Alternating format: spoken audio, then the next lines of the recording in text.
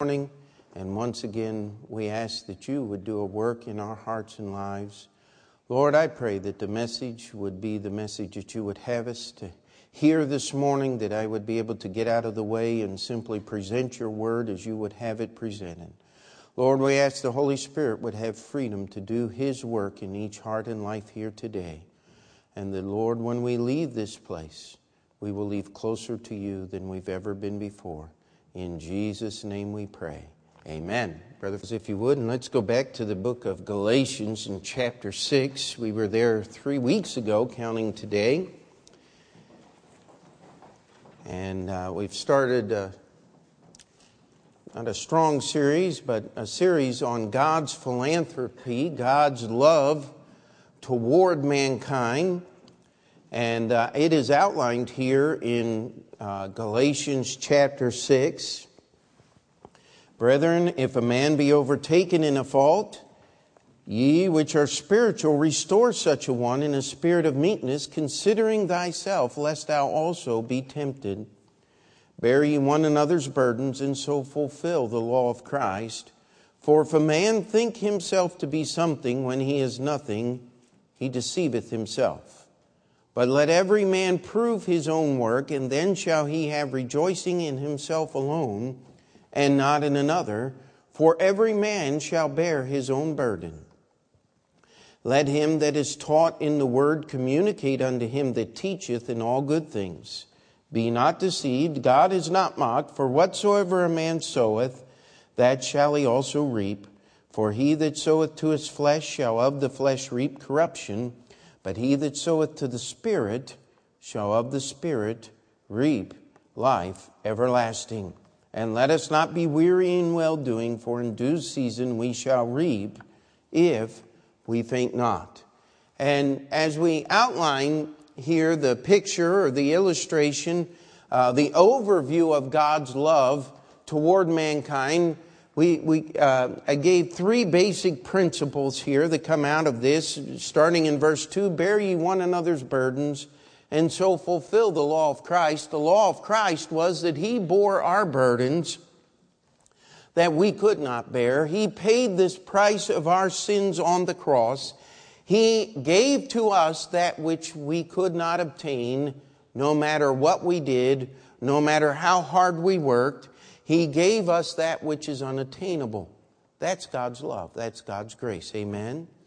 But God did not just save us for the sake of saving us. He gave us a work to do. And that work is something that each individual must do. It says here that every man shall bear his own burden. And we are to bear that burden. We are to, verse 4, prove the work that God has done in our life by the way that we live. And of course, we can illustrate this amply through human existence. You just give somebody something, it doesn't really mean that much. You let them work for it and earn it, it actually means something now, doesn't it? Now, God is not going to allow you to work for your salvation. That's something He did. But He wants you to take His grace and His goodness and use that as a platform to be His servant, to have a life that has purpose and meaning and reality to it, to have a life that is full of work, full of effort, but it is His effort, not your effort. Amen? And God has instituted a system here. You see, everything that man touches falls apart now, doesn't it? There's nothing good that God has given us that man has not perverted. And God instituted a system here. It's called the law of sowing and reaping. You sow to the flesh, you're going to reap corruption. You sow to the Spirit, you're going to reap life everlasting. You cannot change God's laws of sowing and reaping. Now, this is the overview of God's love toward mankind.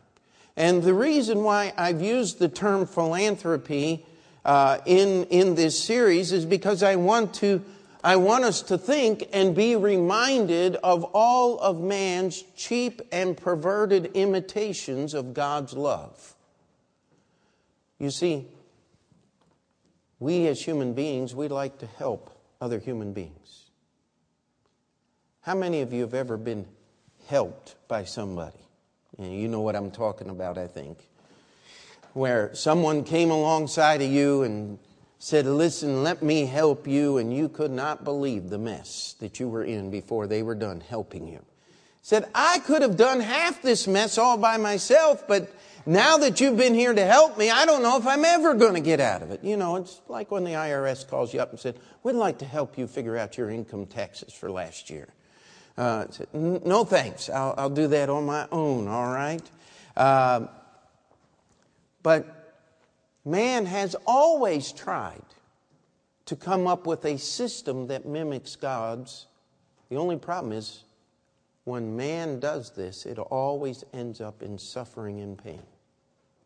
Because man cannot do what God does. Here's the perfect illustration in history, if you want it. One word, communism.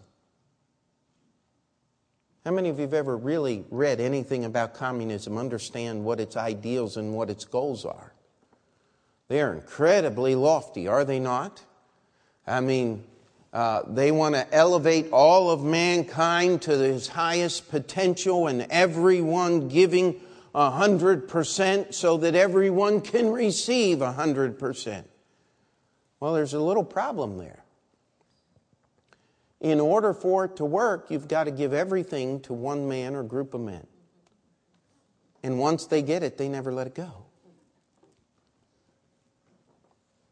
And so what happens is you get one little group of people with everything and everybody else has nothing. And even less than nothing. Now, last week, we spent our time looking at God's love and understanding, trying to understand that unless a person is willing to receive and understand what God's love is, the entire system of God's love is of no value to them. You see, in order to receive God's love, you have to ask for it. You have to be willing to receive it. But God is not going to give you His love on your terms. It comes on His terms. See, Zacchaeus understood God's love. That was last week's message. Half my goods I give to the poor, and the other half I'm going to take care of all the wrong things that I've done and stealing and gypping people out of money. I'm going to pay that off.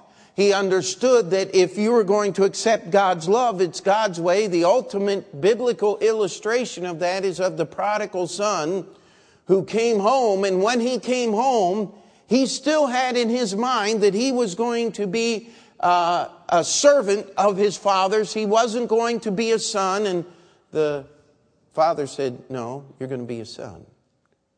Bring the best robe, put a ring on his finger, put shoes on his feet. He had to be the spectacle of the feast that the elder brother refused to attend because of his pride and arrogance. You see, if you're going to accept God's love, you must do it God's way. It can't be a partial acceptance. It can't be, well, God, if you'll love me, I'll do this. No. God is not into let's make a deal. God is into all or nothing. But once you've received God's love, and this is probably the greatest area of confusion when we come to understanding how we as Christians ought to live. God has work for us to do. He has things He wants us to do to serve Him. Now, so many religions, and I mean, we could just go through the entire spectrum of man's religions, but they're all based, we can boil them down into this. A preacher said many years ago, he said, you can divide all religion into two categories. One is do, the other is done. So that's pretty simple.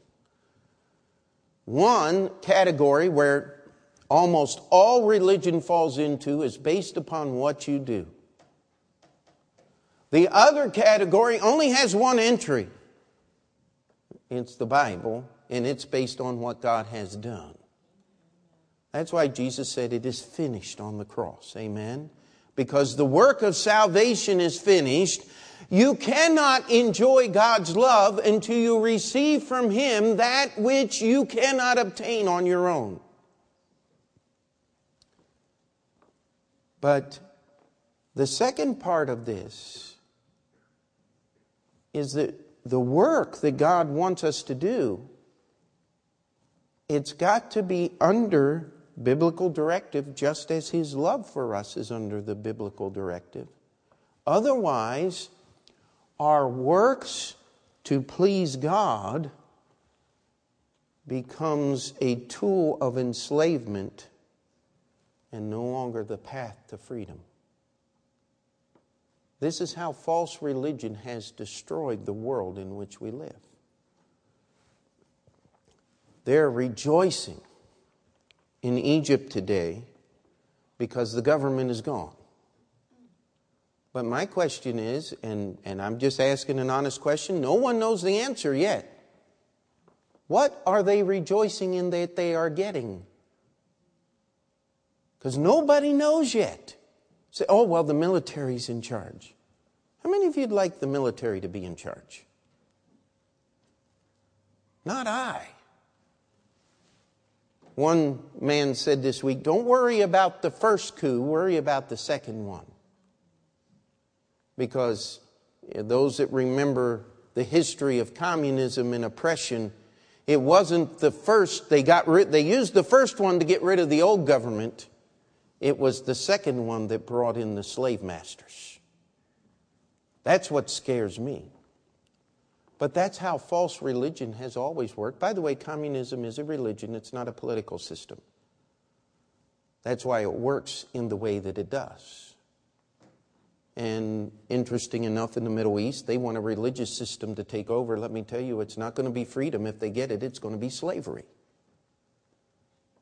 Because religion that is not based upon the Bible is always slavery.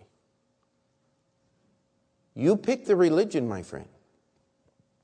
Let's go back to medieval Europe, where all of Europe, all the people living on the continent of Europe and on Great Britain were slaves to the Pope. King Henry of Germany was camped in the snow in the dead of winter outside the Pope's palace for 30 days, standing barefoot in the snow with his wife and newborn baby, so that the Pope would allow him to come in and kiss his foot. Really happened in history. Well, the second chapter of that story is once the snow melted and King Henry had favor of the Pope, he went back and raised an army and chased the Pope out of Italy. But that's the way history works.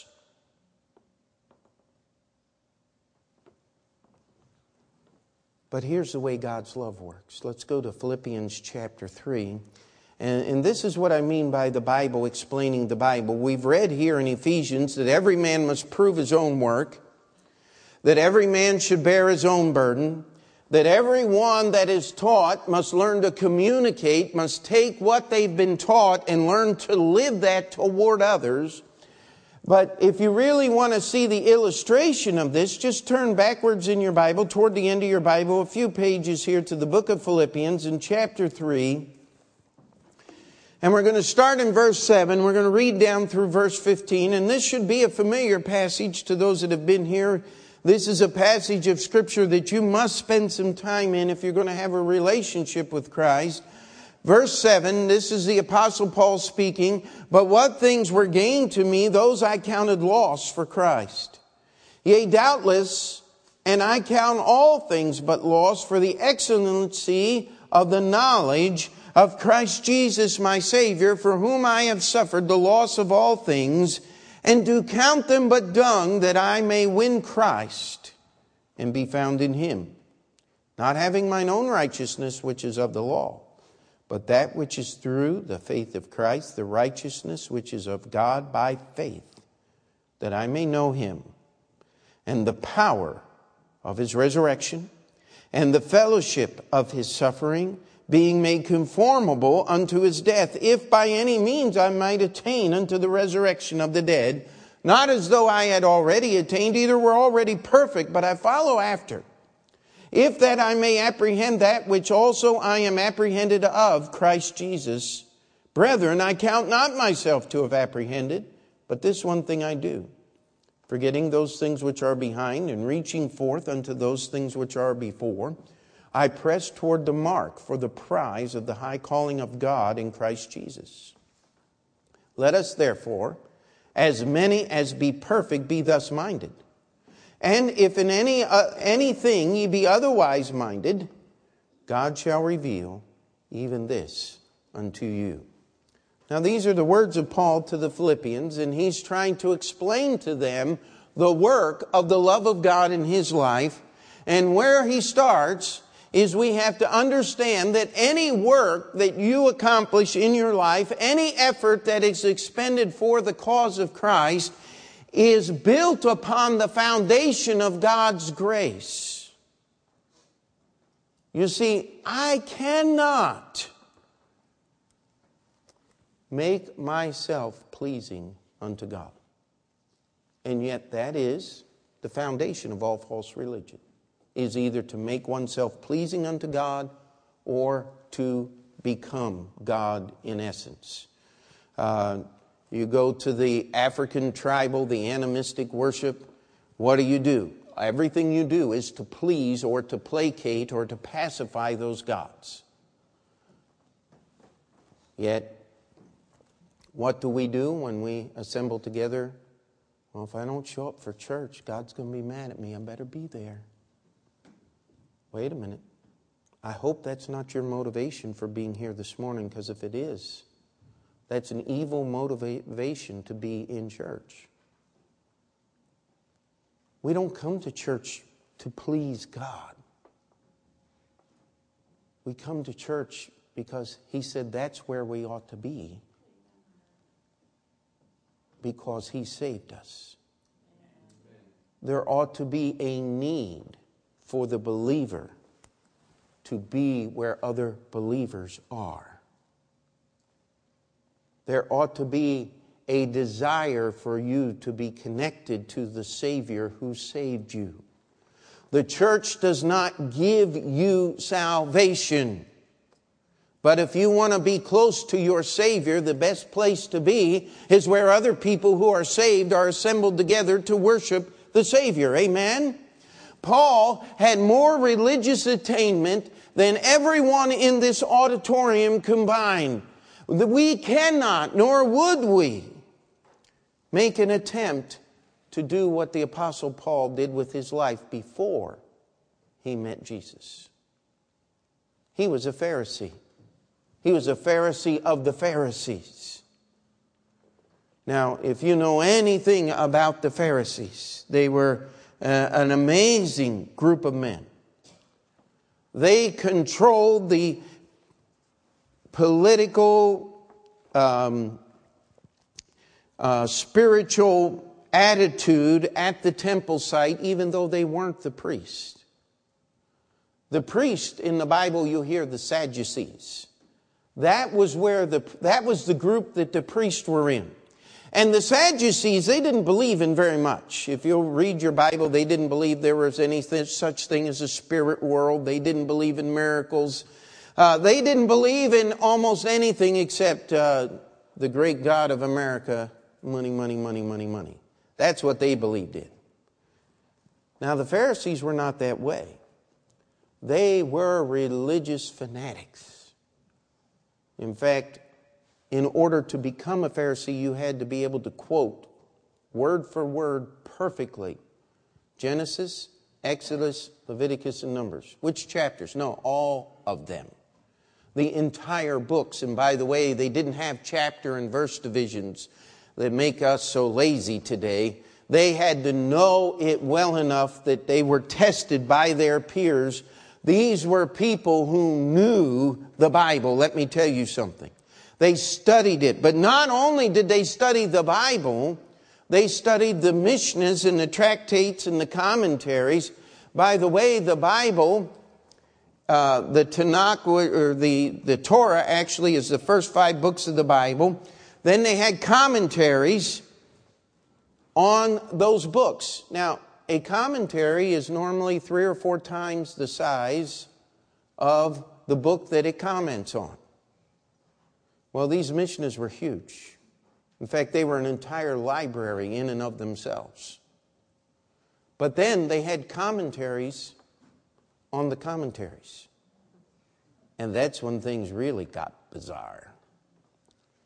In fact, I had one professor that had studied these things. He said they had 300 regulations for the religious Jewish person on the handling of Egyptian cucumbers. And by the way, that was only one type of cucumber. They had rules and regulations on every part of your life. In fact, that's why Jesus so strongly condemned the Pharisees. He said, with your traditions and with your explanations of God's Word, you've made void God's Word so that you can keep your traditions. Paul knew all of it. And not one Pharisee could point their finger at the Apostle Paul and said, you missed that point. Could you imagine how religious he was? And here's his testimony, but what things were gained to me, those I counted loss for Christ. In fact, Paul was such an educated man that Felix the governor said, much learning doth make thee mad. He said, Paul, you're educated to the point of insanity. You ever met anybody like that? They are out there, trust me. And Paul had an education. Felix, by listening to him, the Roman governor knew that this was no hillbilly from the hills like Peter, James, and John.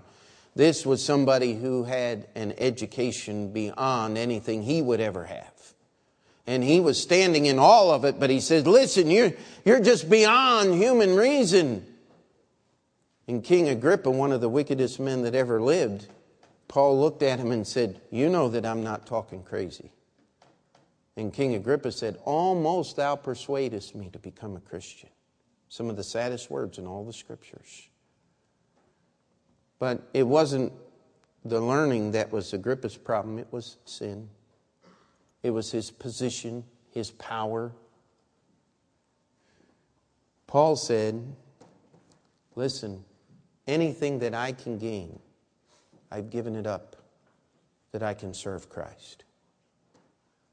Now, this is where our work for Christ begins.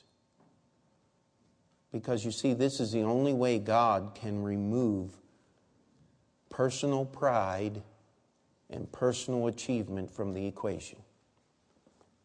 Have you ever met anybody that was really good at something? I'm talking about beyond excellent. First thing you'll notice about somebody like that is they don't go around telling you how good they are. They don't have to. You just stand there and go, wow. Somebody who is really excellent doesn't quote other people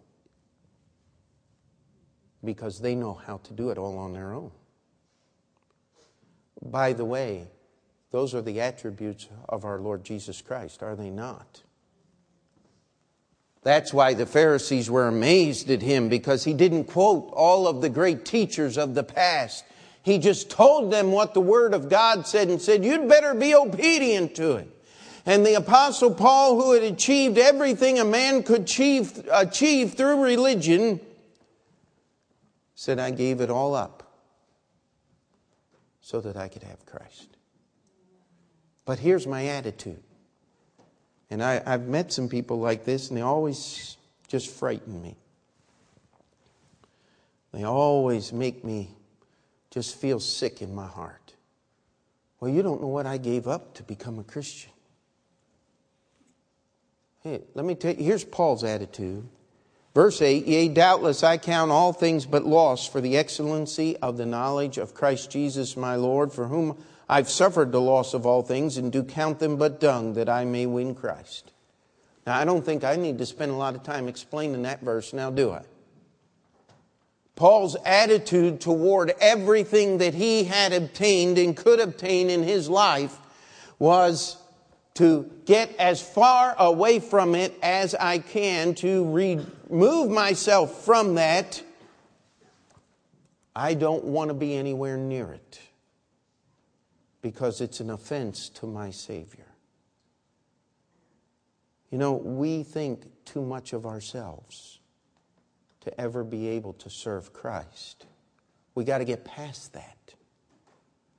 Now, Paul uses some strange words here in the next few verses, and you have to be careful because you can go to the Bible with a predisposed meaning and read into this things that God never intended to be there. He says, that I may know Him, verse 9, and be found in Him. Verse 10, that I may know Him.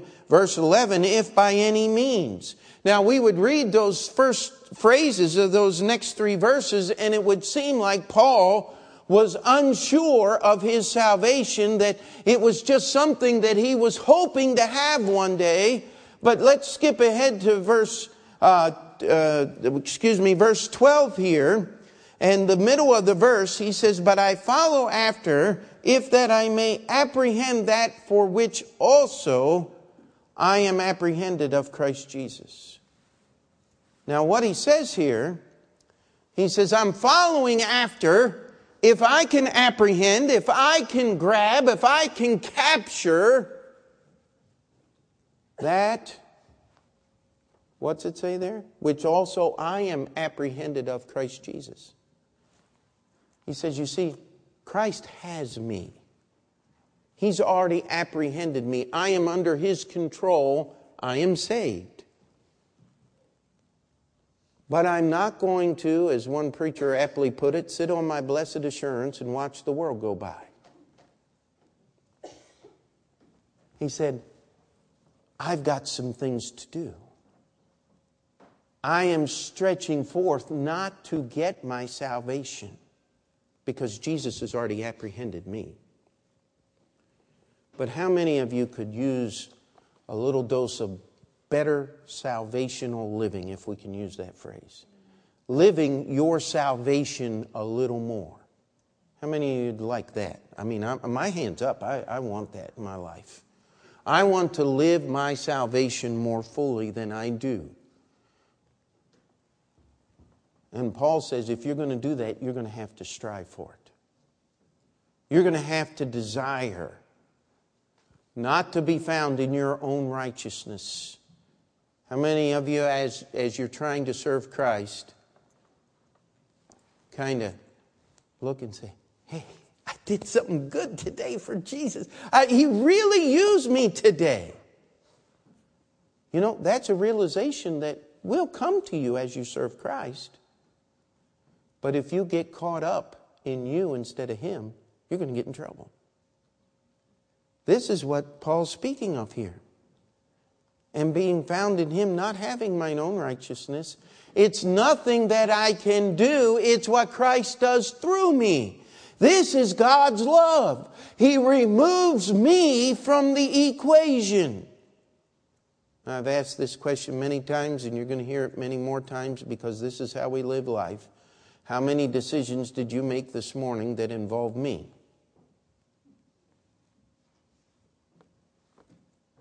I'm going to put this on because it brings out the natural colors and makes me look better. I'm going to do my hair in a certain way here so that everybody can know that I have some and that... I mean, these are just questions and things that we do. I like this for breakfast. I don't like this. It's our life is all about us, is it not? And by the way, don't go to the other extreme. We covered this in the book of Jude on Thursday nights. You see, I can go from one extreme of giving myself and indulging myself in everything, or withholding everything. I'm going to live on raw oats and warm water just so that I can show that I can. Well, again, the flesh is the center of both of those attitudes. One is showing how much I can deprive myself. The other one is giving myself everything. It's still all flesh. It's still all about you.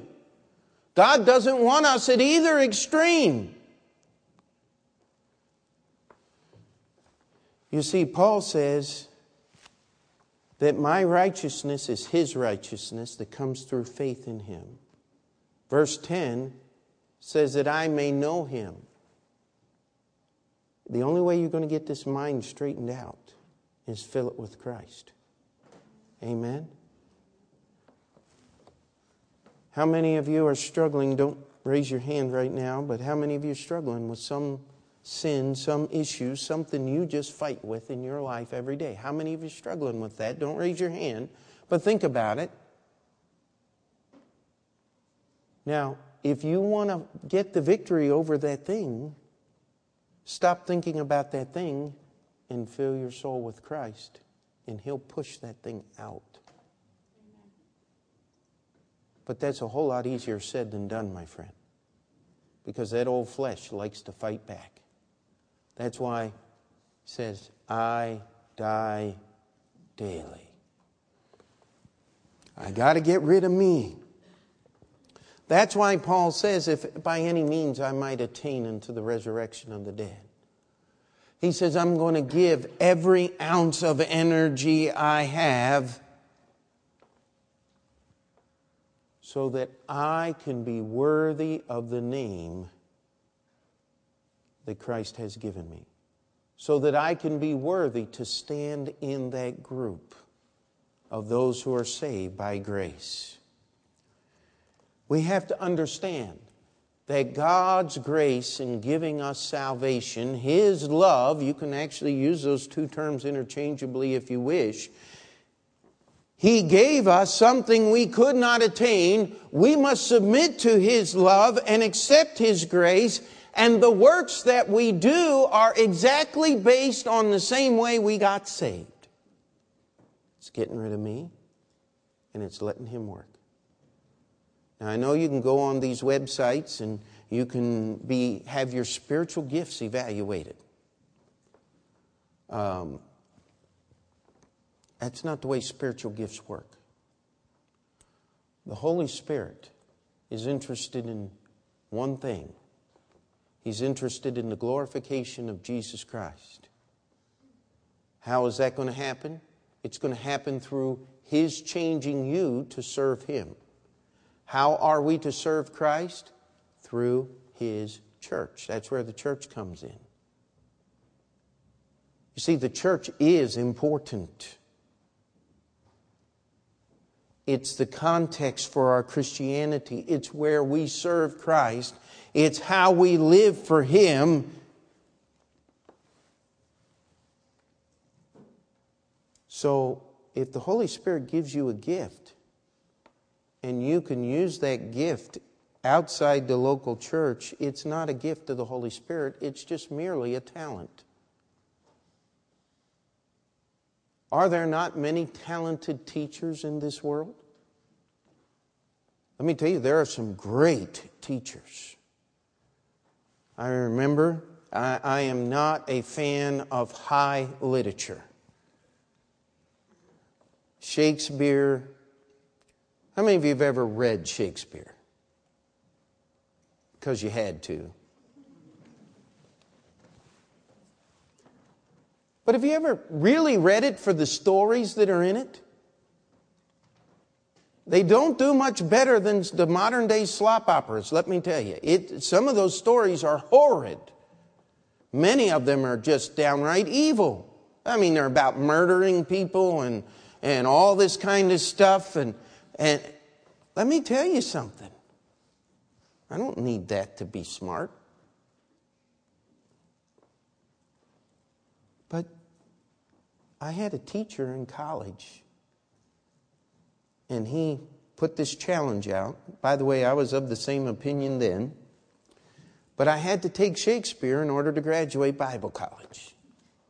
Now, if I ever have anything to do with Bible college, the students will never have to read Shakespeare. But I think they do at Heartland too. I don't know why. Not all. They don't have a whole class on it. But here's what the teacher said. He said, "You're going to enjoy this class because I'm a great teacher." And I'm sitting there going, "Sure you are." And he knew what he was doing. He was challenging us. But let me tell you, he won. Because he was a great teacher. He really was. But that's not the gift of the Holy Spirit. Because the Holy Spirit does not... I can still recite lines from Shakespeare that he taught me 25 years ago.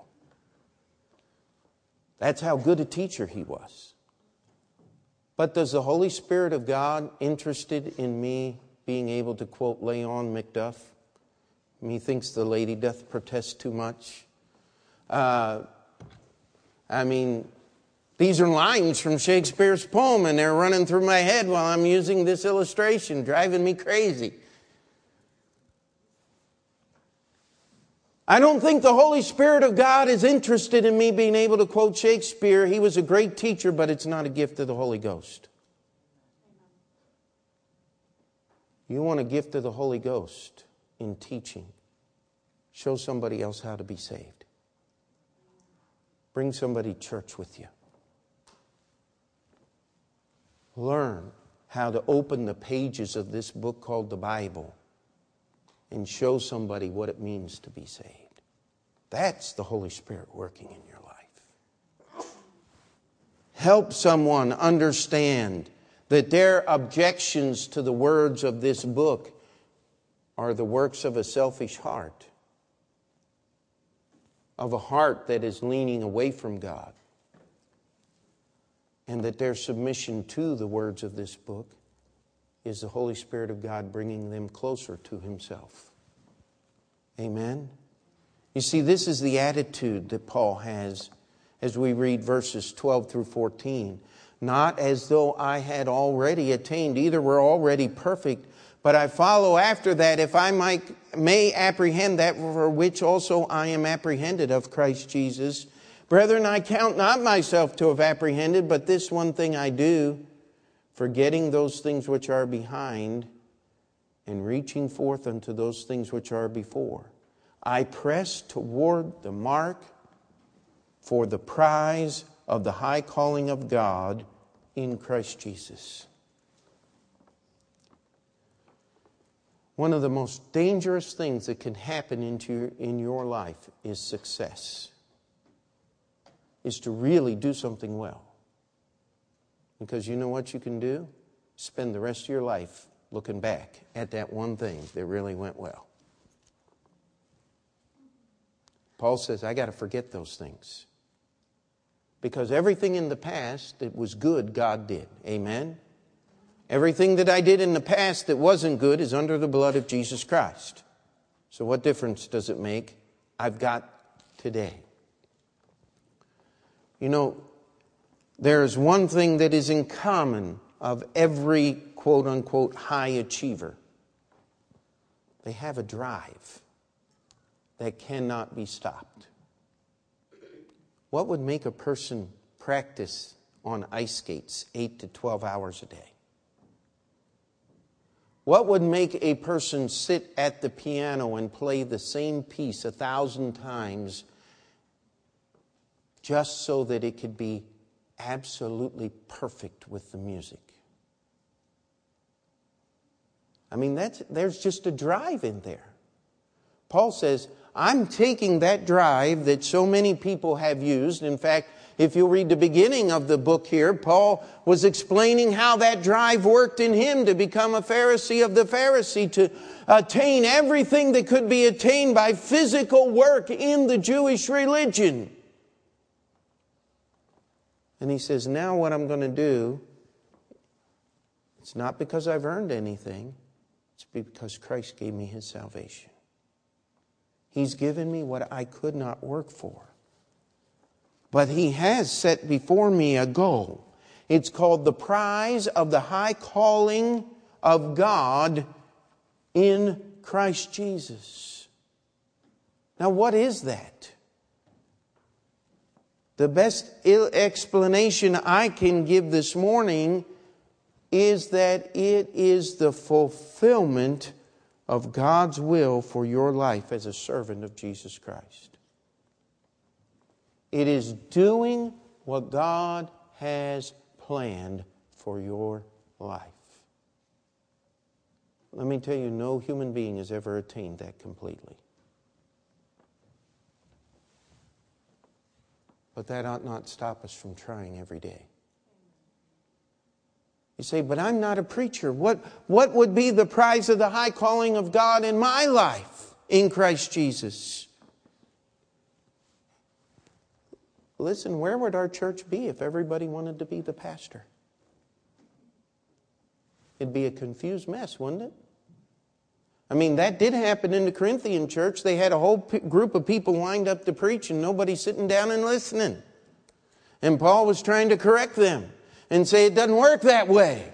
You've got to explain the Bible, but somebody's got to go out and do it too. Amen? There's all kinds of places of service for Christ.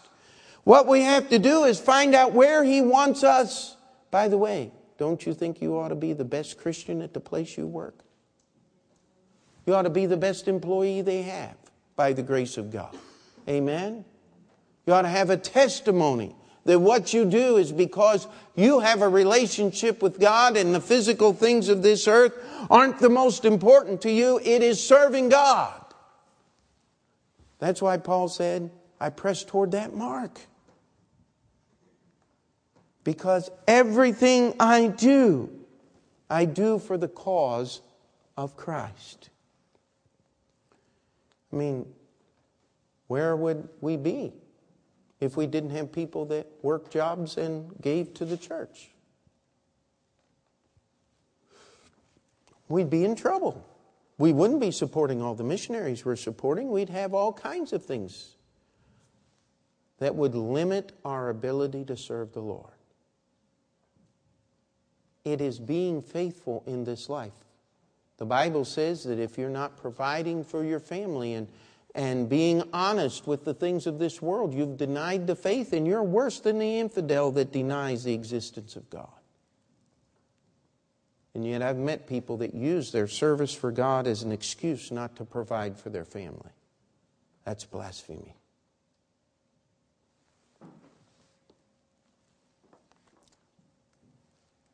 We talk about unity. And there is nothing that establishes unity like love. That's why two people will agree to be married to one another. That's unity.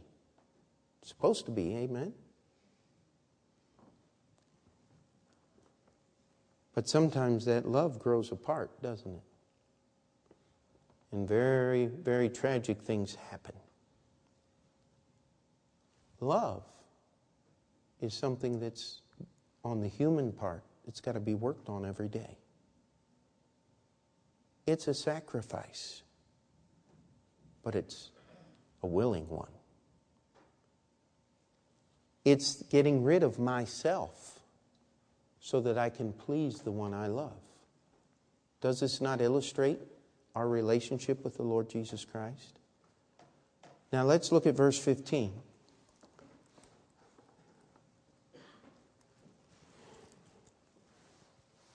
This is one of those verses that's easy to skip over, but is very, very important to what we're talking about.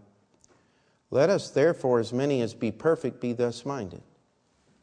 Now, Paul is saying, listen, if you're complete, if you're mature in Christ, this is the mind that ought to be in you. In fact, if you go back to Philippians chapter 2, it says, let this mind be in you, which was also in Christ Jesus. Paul's talking about, listen, if you really understand that it's not about you, it's because of God's grace that you can serve, this is the way you're going to serve. So if you're in agreement, the Bible says you can be perfect-minded if you're in agreement with God's Word, not in agreement with Pastor. I want to be in agreement with the Bible. Amen? And if you're in agreement with the Bible, then guess what? We have this long sought-after unity without trying for it one little bit. Now do it. You see, if I love Jesus and you love Jesus, then we'll love the same things. And we'll find ourselves automatically in agreement with each other. But as human beings, that's why the second half of this verse is in here. And if in anything ye be otherwise minded, God shall reveal even this unto you. Now, the way most people read this verse is not what it was meant to be read. They said, if you disagree, God will reveal that I'm right. That's not what it says. It says, if you disagree with what I'm saying, I'm giving the Apostle Paul's words, if you will follow God, God will make you agree with me because I'm giving you God's message. Pretty dogmatic now, isn't it? That's scary stuff. Then why do we have so much disagreement on occasion? Well, it's because we need to go back to verse 7 and start over again. All those things that I have, I count loss. Got to get rid of me. Then I've got to have the proper attitude in serving Christ. It's simply this. If anything good was done, it was done because of Christ, not because of me. Anything bad that was done, I put under the blood of Jesus Christ by confessing my sin and moving forward. So therefore, the past is the past, the future is the future, and today I'm going to strive to fulfill what Christ wants me to do in my life today to honor Him, the high calling. How much effort am I going to put forth today to fulfill the calling of God in Christ Jesus in my life? What am I going to do? Because this is what matters. Nothing else does. Now we had one other part in this thing, and that is the system which makes this work, the law of sowing and reaping. And at this point, I'm not really sure that I'm going to spend next Sunday's sermon on that point, because that's something with which we're pretty well familiar. We know what it means to get back what we put in. The thing that I want you to spend some time on is, you see, God's given you what you cannot get. He's given you a work to do that only His grace will allow you to do. His grace, what He has given you in salvation, is the platform, is the foundation for serving God. If we're going to serve God, if we're going to bear our own burdens, if you're going to prove that you truly are a Christian by the life you live, number one, you're going to get rid of self.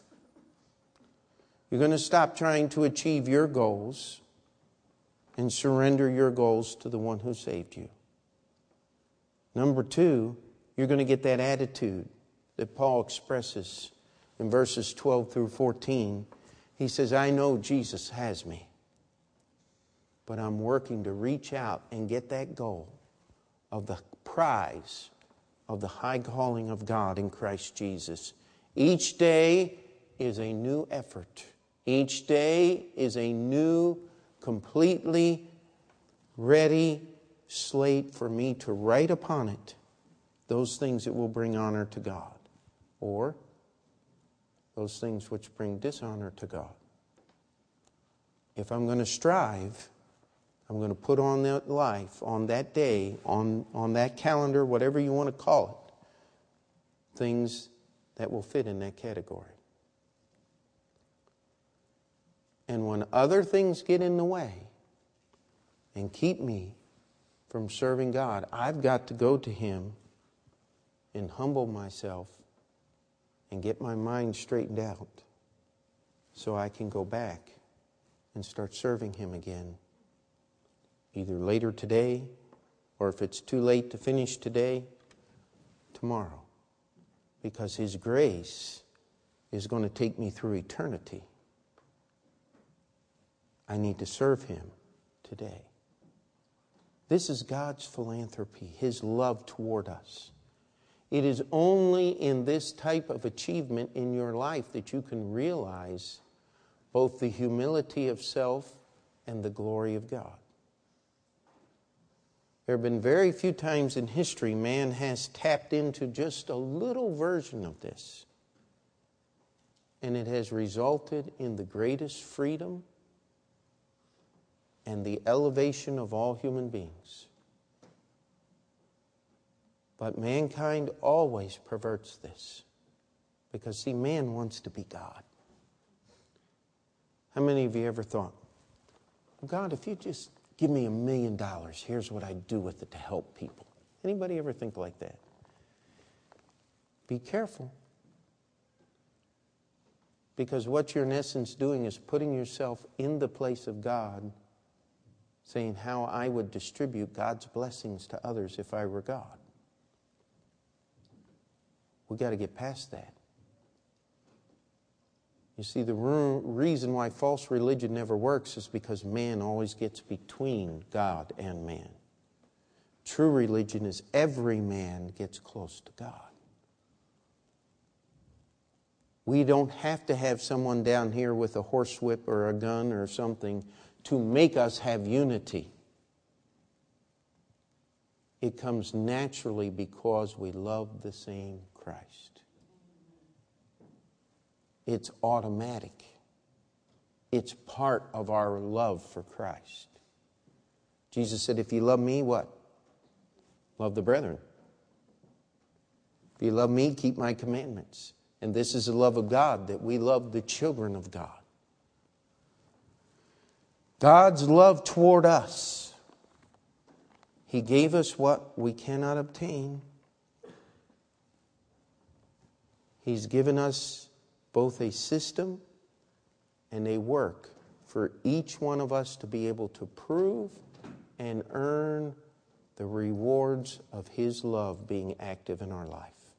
Are we all together on that?